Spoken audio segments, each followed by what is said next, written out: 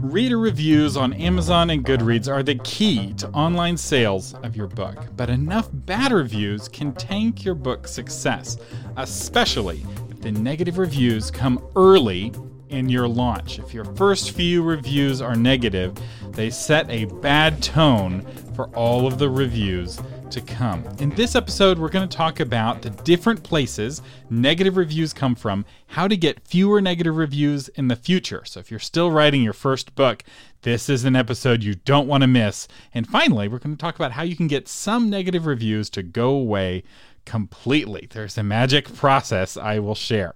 I'm Thomas Umstattd, the CEO of Author Media, and this is Novel Marketing, the longest running book marketing podcast in the world. This is the show for writers who want to build their platform, sell more books, and change the world with writing worth talking about. So let's jump right in and talk about the number one source of negative book reviews, and that is politics. I try not to talk about politics on this show, and when I do it with fear and trembling. But in this case, I'm not really talking about political politics, although that does apply.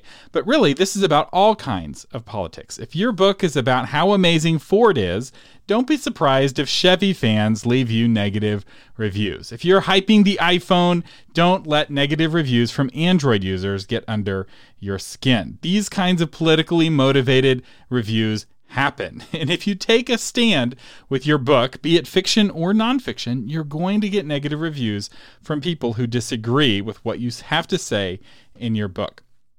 These reviews are rarely about the book itself. This is what's interesting, because most people don't read books they know they're going to disagree with. Instead, they will be critiquing your public appearances, your associations, or maybe just what they think you say in your book. And I've noticed this with Jordan Peterson's book, 12 Principles for Life. This was one of the best-selling books of 2019, and many of the critiques of this book are not actually about anything inside the book, but rather they're critiques of Jordan Peterson as a person, his affiliations, or things he said in other places outside of the book. Politically motivated reviews actually boost your sales. Let me say that again. Politically motivated negative reviews boost your sales. If your book is about how amazing Ford is, some negative reviews from Chevy fans make the Ford fans love you more. So celebrate if you get this kind of negative review. So what should you do about negative reviews that come from political motivations? Ignore them. There's no value in reading these reviews. These are not your people. And the second thing you should do is celebrate. Negative reviews from the other side means your book is getting traction. Generally speaking, you have to earn these kinds of negative reviews. Your book has to be successful enough for people on the other side of your argument to pay attention. So this is truly something to celebrate. It also will motivate your fans. If you mention, hey, I got a negative review from a Chevy lover, your Ford fans will come to your defense, and it makes them more likely to leave you positive reviews. So there's nothing but wins for you with this kind of negative review. So don't let it get to you. The second source of negative reviews is a little bit more serious, and it's what I call an expectations mismatch. So while the political reviews, number one, the first source of reviews, those are from people who are not your people, and you should ignore them. The second kind of review is coming from people you're actually trying to reach. You want to bait the hook with bait that attracts the kind of fish you want to catch. If you don't want to catch catfish, don't use stink bait. And the same holds true for how you promote and place your book. These are two of the 5 Ps of marketing. This is referencing one of our very famous episodes, Marketing 101, the 5 Ps of marketing. We'll have a link to that in the show notes. That is episode 61 for those of you who want to go and look it up. And if you promote your book or in a certain way, or if you place your book in a certain shelf of the bookstore, you're creating expectations with the reader. So if your books don't fit with what people are expecting, they're going to be unhappy and they're going to leave you bad reviews. So if your book looks like a dark urban fantasy and turns out to be a Christian literary fiction novel, that mismatch will result in bad reviews. And a mismatch will also turn away the kind of readers that would have left you good reviews, right? The kind of reader who's looking for Christian literary fiction will see that cover that looks like dark urban fantasy and won't buy the book. And so This negative review has nothing to do with your book and everything to do with how it has been packaged, how it has been presented. So there are several areas where you create expectations for your book. The first one is other books in the genre. If other books in your genre all include a kissing scene and your book does not, then you will end up with an expectations mismatch. You'll end up with unhappy readers. So when you're picking your category on Amazon and your subcategory on Amazon, you want to do this strategically, and you want to do this having read the other books in your category ahead of time. This is a common mistake I see with beginning authors. They're afraid to read other books in their genre, and what this results in is their book doesn't fit quite right in the genre they think they're writing for. They're often in the wrong subcategory on Amazon, and it leads to unnecessary negative reviews. Sometimes just picking a different category on Amazon, setting a slightly different expectation will lead to much better reviews and much happy readers. A second area where you can create an expectations mismatch is the cover, right? We already indicated this, right? But if your cover indicates a cozy romance, and in reality it's a steamy romance, you're going to get some negative reviews. If your cover looks like it's an exciting, thrilling book, and really it's a slow, cozy book, you're going to get bad reviews. Now, when I say a book cover is bad, this is often what I'm talking about. It's not about being pretty or ugly. It's about catching the right kind of fish. The only purpose of a book cover is to attract readers. You're trying to attract readers with your book cover, and you're trying to attract the right kind of readers. A pretty cover that attracts the wrong readers, or more commonly, no readers at all, is worse than an ugly cover that attracts the kind of readers who are going to love your book. Good covers attract the right readers, period. That's all they do. It's not a piece of art. It's not something to frame and put on the wall. If you want to catch catfish, don't complain about the smell of the bait. Your cover is not meant to be beautiful. It is meant to accomplish a goal. Sometimes beauty helps you accomplish that goal, but don't allow beauty to be the goal. That is not what makes a cover good. And you can see that in the reviews. So the next area where you're setting expectations is with your title and your blurb. And this is the one area where you are explicitly setting expectations in black and white, especially if it's nonfiction. You may be saying, this book will help you get out of debt. This book will help you lose weight, right? You're making specific promises in the back of your book and potentially in the title as well, right? How to Lose Weight is the title of your book. You're making a promise. And if you're going to make a promise on the outside of the book, you had better fulfill that promise by the last page. If you don't fulfill that promise, you're going to end up with unhappy readers and negative reviews. And you also make promises in fiction, right? The title of your book and the blurb of your book is making a promise. If you're promising dragons, right? If you put a dragon on the cover of your book, you'd better have a dragon on the inside of your book. If you have a cool spaceship on the outside of your book and the whole story takes place in a futuristic planet and they never go to space, readers like me are going to be disappointed. If you promise a spaceship in the cover, you'd better deliver. If you have a spaceship in the title, you'd better deliver. Another area where you're setting expectations, you may not even realize it, is with the previous books that you've written. These previous books set your brand. They set your reputation, and readers expect your next book to be like the previous books that you've written. The more you deviate from these expectations, the more negative reviews you're going to get, the more confused your readers are going to be. And these are the most heartbreaking reviews to get, because these are often reviews from people who left you 5 stars in the past, but now they're leaving you fewer than that, maybe even 1 star, because their expectations were violated. If your first books had no adult language and suddenly your 5th book is full of cussing, expect a lot of bad reviews. If the first 4 books of your series all featured space battles and the 5th book takes place after the war is over and it's nothing but political intrigue, expect some bad reviews. Unless you do a good job setting the expectation, right? If this were a series for an author in one of my mastermind groups, I'd say you better have a subheading on the back of that book that says the war is over, now the real war has begun. And you make it really clear that the new battle is not a battle of bullets, but it's a battle of words, right? And then you're fixing it, right? You're saying, even though my first 4 books featured the space war, now it's time for the courtroom war or the political war. And finally, if the first 3 books of your series were about how amazing Ford is, going back to our political stand-in, and your 4th book is about how you are now a Chevy driver and you hate Ford, expect some unhappy readers. Now, I'm not saying that you can't make a pivot with your writing and you can't change as you go, but it's really important for you to be very clear about that, because otherwise your readers are going to expect your next books to be like your last books. So what do you do about these kinds of expectations mismatch reviews? Well, these are reviews I encourage you to read and actually take to heart. These are your people. They're the people who love you, or they want to love you, and their feedback is important. And they can help you understand if you're positioning your book poorly. Consider ways of getting your book packaging and content into better alignment, right? The inside and the outside of your book need to match. These are, if you're indie published, changes you can make after your book is released.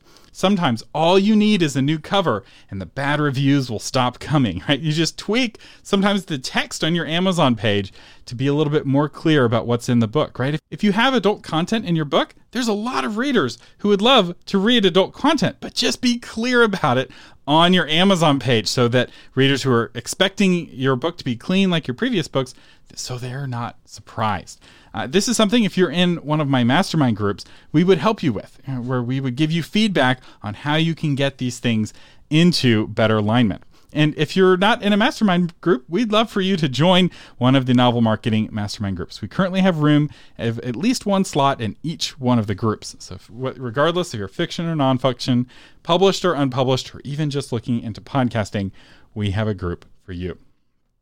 The third place your negative reviews might be coming from is sabotage. Some authors feel the only way up the rankings is to pull the authors above them down. And one way to do this is to hire several dozen or even several hundred people to all leave negative reviews on your competitors. This is a black hat marketing technique called review bombing, and I don't advocate for black hat review tactics on this show.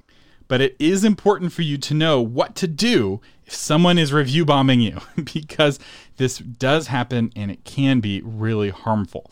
Because when you get 100 negative reviews and your average review is only 2 stars, there's no silver lining there. That is just poisonous to your book sales. People are very hesitant to buy a 2-star book.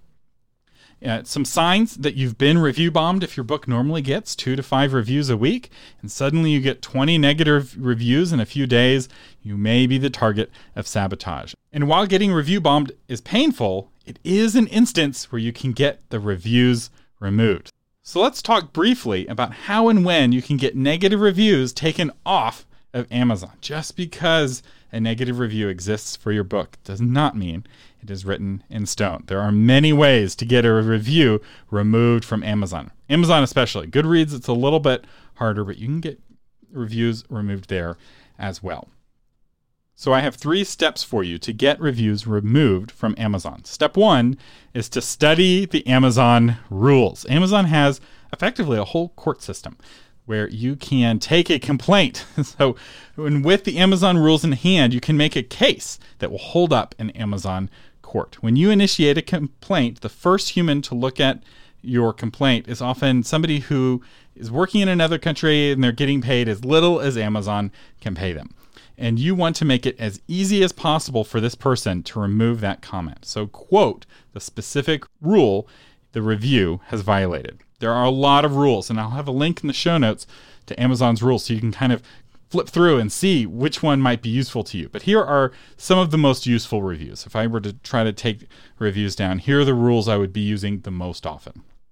So I'll quote the rule, and then I'll talk about how you can use this to get a negative review removed. So first one is, don't engage in name calling or attack people based on whether you agree with them. You may question the beliefs and expertise of others as long as it is relevant and done in a respectful and non-threatening manner. So if someone calls you a name, you can get their review removed, right? Name calling is explicitly forbidden in Amazon's rules. So if people are being really mean to you, which is common if you're being review bombed, you can get those rules removed. You just quote the name that they've called you and quote this rule when you're making the complaint, and you might see that removed very quickly. The next rule is don't post content that is obscene, pornographic, or lewd, or that contains nudity or sexually explicit images. So a lot of this is screened for ahead of time. There is a human that will look at it. So if it's obviously offensive, often it won't be posted in the first place. But if someone cusses in the review or somehow is obscene in some other way, it's very easy to get that flagged. You just click report abuse and you're off to the races. The next review is don't post content that is libelous, defamatory, harassing, threatening, or inflammatory.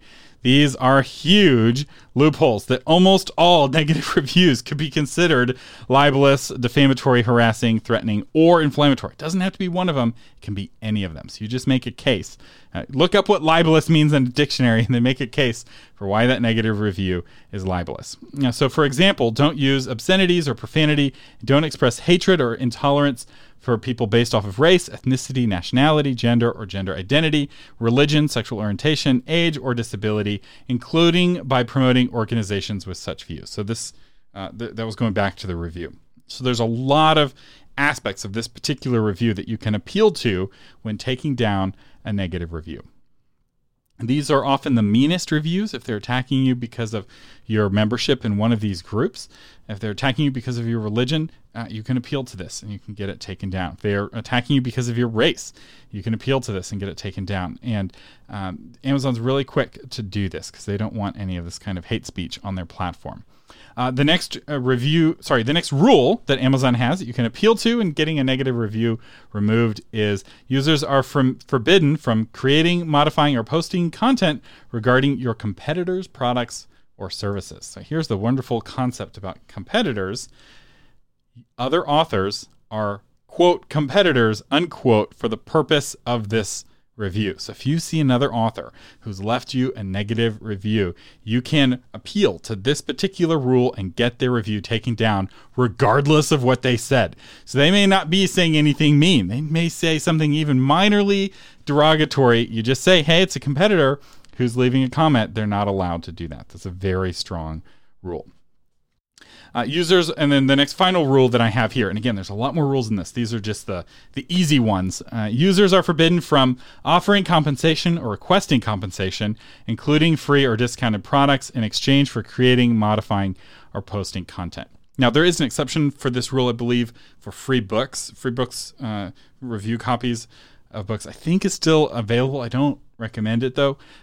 But that's not what we're talking about here. We're talking about if you get 30 bad reviews in 2 days, there's a good chance there's some compensation that's been taking place. Somebody is paying money. Not always. Sometimes the Twitter Brute Squad will kind of descend upon you, in which case you may have to appeal to one of the other ones. But if you don't see a big buzz on social media, right? It's just completely out of a clear blue sky. You get 30 negative reviews from nowhere. There's a very good chance there's some compensation going on. So you would appeal to this rule. The challenge here is that it's hard to prove, right? Somebody is, using a racial slur to attack you.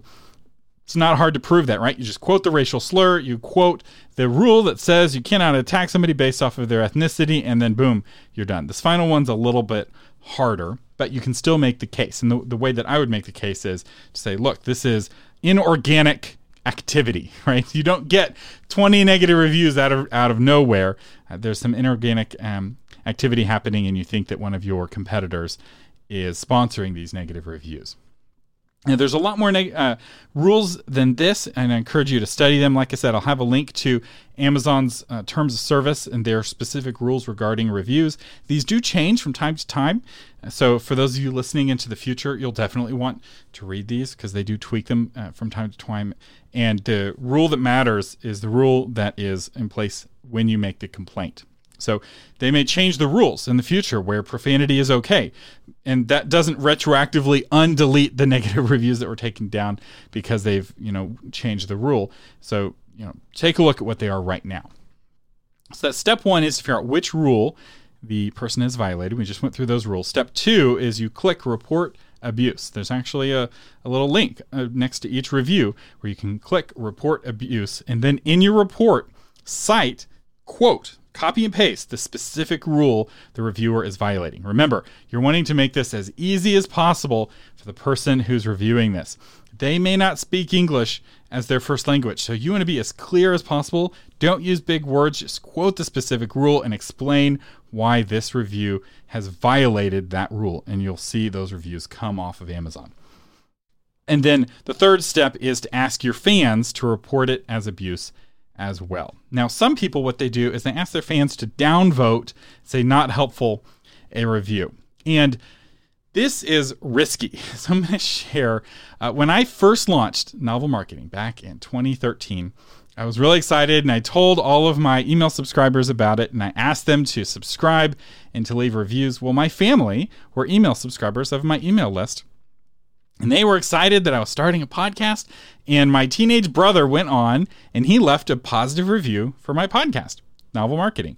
And I was like, oh no, I don't want the first review people to see to be from my brother, right? I don't think it was violating any terms of service on Apple's platform for podcasts, but I didn't feel like it was professional to have, somebody with the same last name as the host giving it 5 stars. And so I asked a lot of people to downvote it because I wanted the other 5-star reviews to be the first ones people saw.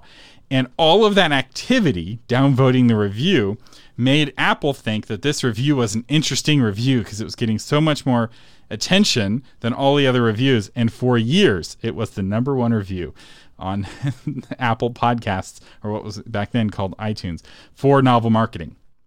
Now, Apple Podcasts has changed their algorithm. Right now it seems to be they just show reviews in the order in which they were left for podcasts, which I think is a much better way to do it, so that if you left a review for Novel Marketing on Apple Podcasts, it would be the top one, which is, I think, very rewarding for people who leave reviews and more motivating for them to leave reviews. But be careful of the upvote, downvote feature, because Amazon doesn't care as much if it's helpful as much as that it's interesting. And if a review has a bunch of upvotes and a bunch of downvotes, that one's going to go at the top because they can tell people are reading it. The better strategy is to, instead of asking your fans to downvote the review you don't like, to instead ask them to upvote the other reviews, right?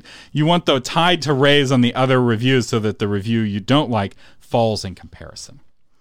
All right, so that's about getting reviews removed, but they have to be pretty mean, pretty angry reviews, right? If somebody thinks that your protagonist lacks motivation, there's not much you can do to get that review taken down unless that person is a fellow author.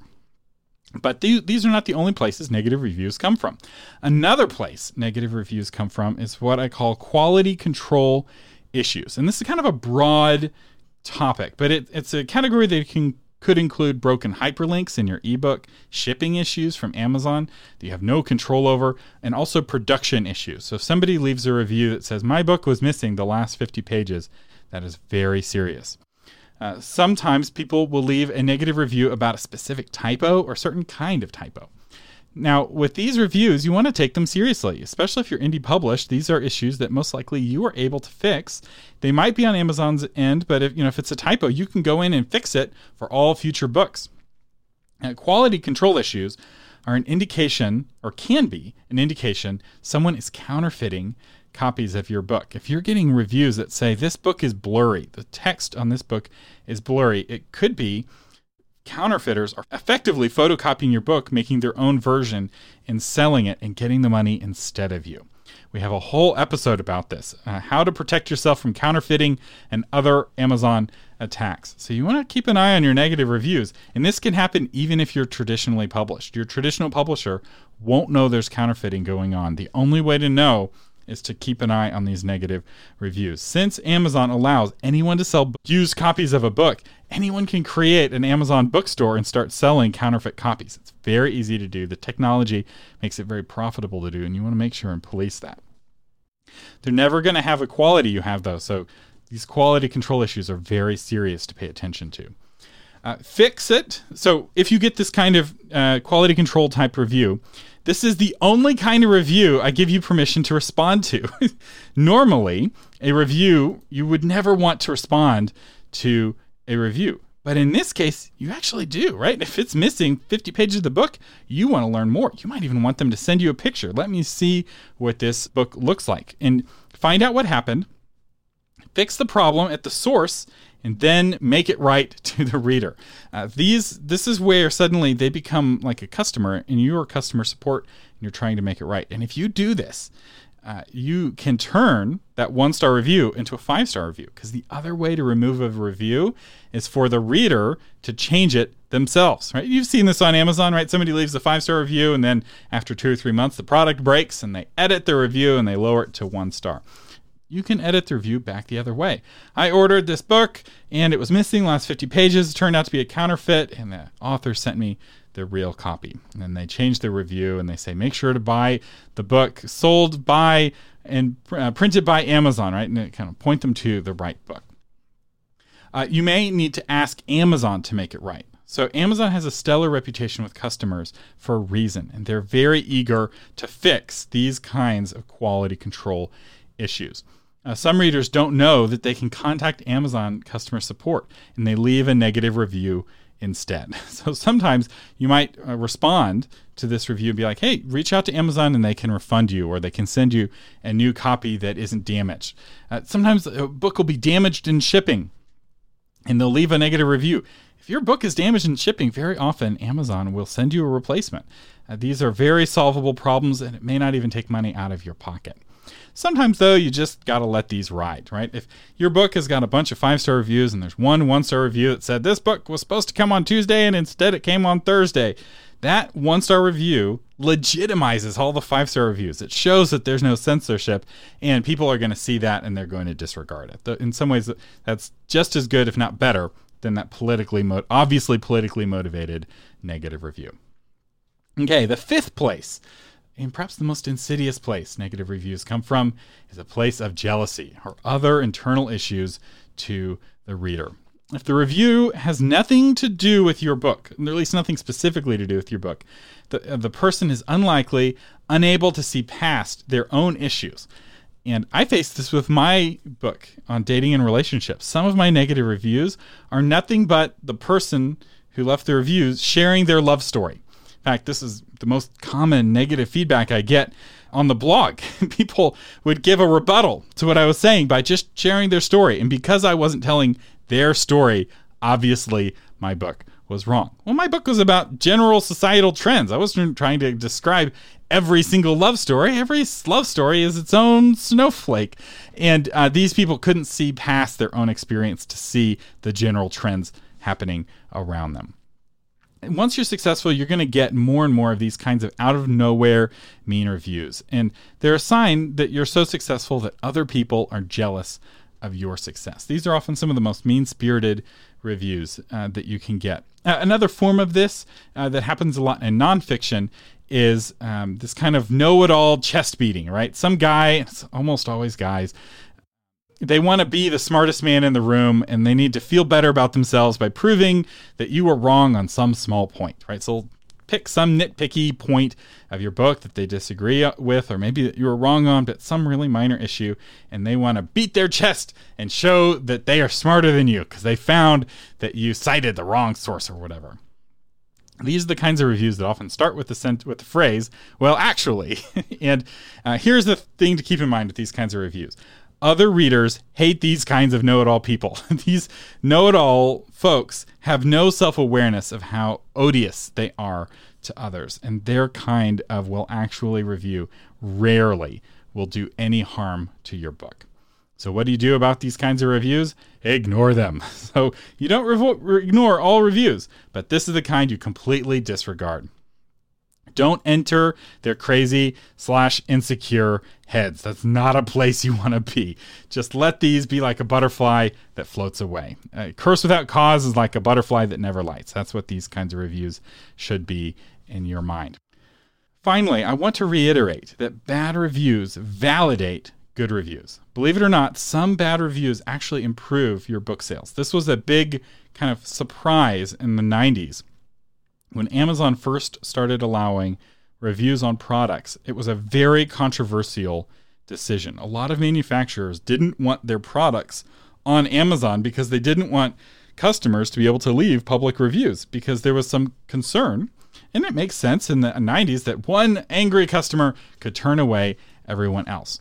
And what they found, and they did a lot of studies on this in the 90s, was that products with 1-star reviews actually outsold products without 1-star reviews because those bad reviews validated the good reviews. And as Amazon pointed out, if you're getting negative reviews on your oven because it's catching fire, you don't have a review problem, you have a manufacturing problem, right? If your oven's catching fire, you're deserving the bad reviews that you're getting. You need to fix the oven from catching fire instead of complaining to Amazon for allowing people to review your book because your oven is catching fire. The same with your book. If you're making a promise with your book that you're going to help somebody get out of debt and you don't help them get out of debt, you deserve the bad review because you made a promise and you didn't fulfill on that promise. But you have to be careful with the subtle promises you may not realize you're making with your cover and the things we already talked about. Finally, remember that you are not your book. Just because someone dislikes your book doesn't mean they dislike you. And if they do dislike you, it doesn't mean they're right. The meaner someone is, the more likely they are to be living in their own head, and the less you matter to their emotional state. They're just looking for anyone to lash out at. And often the best response to this kind of person is pity, right? The head of a mean person is a miserable place to live, and they are living there all the time. So just feel bad for them and don't worry too much about their negative review. Our sponsor today is the Book Launch Blueprint, and registration ends this week. Don't let this chance to learn how to launch your book pass you by. One of the things you're going to learn in this course is how to put together a launch team, which is critical for launching with a good number of positive reviews. And for those of you listening in the future, if you did miss out, we will do the course again in 2021. You can find out more by subscribing to the Author Media email newsletter. We send out lots of emails when we launch this course every year. Our featured patron is Mary DeMuth, author of We Too.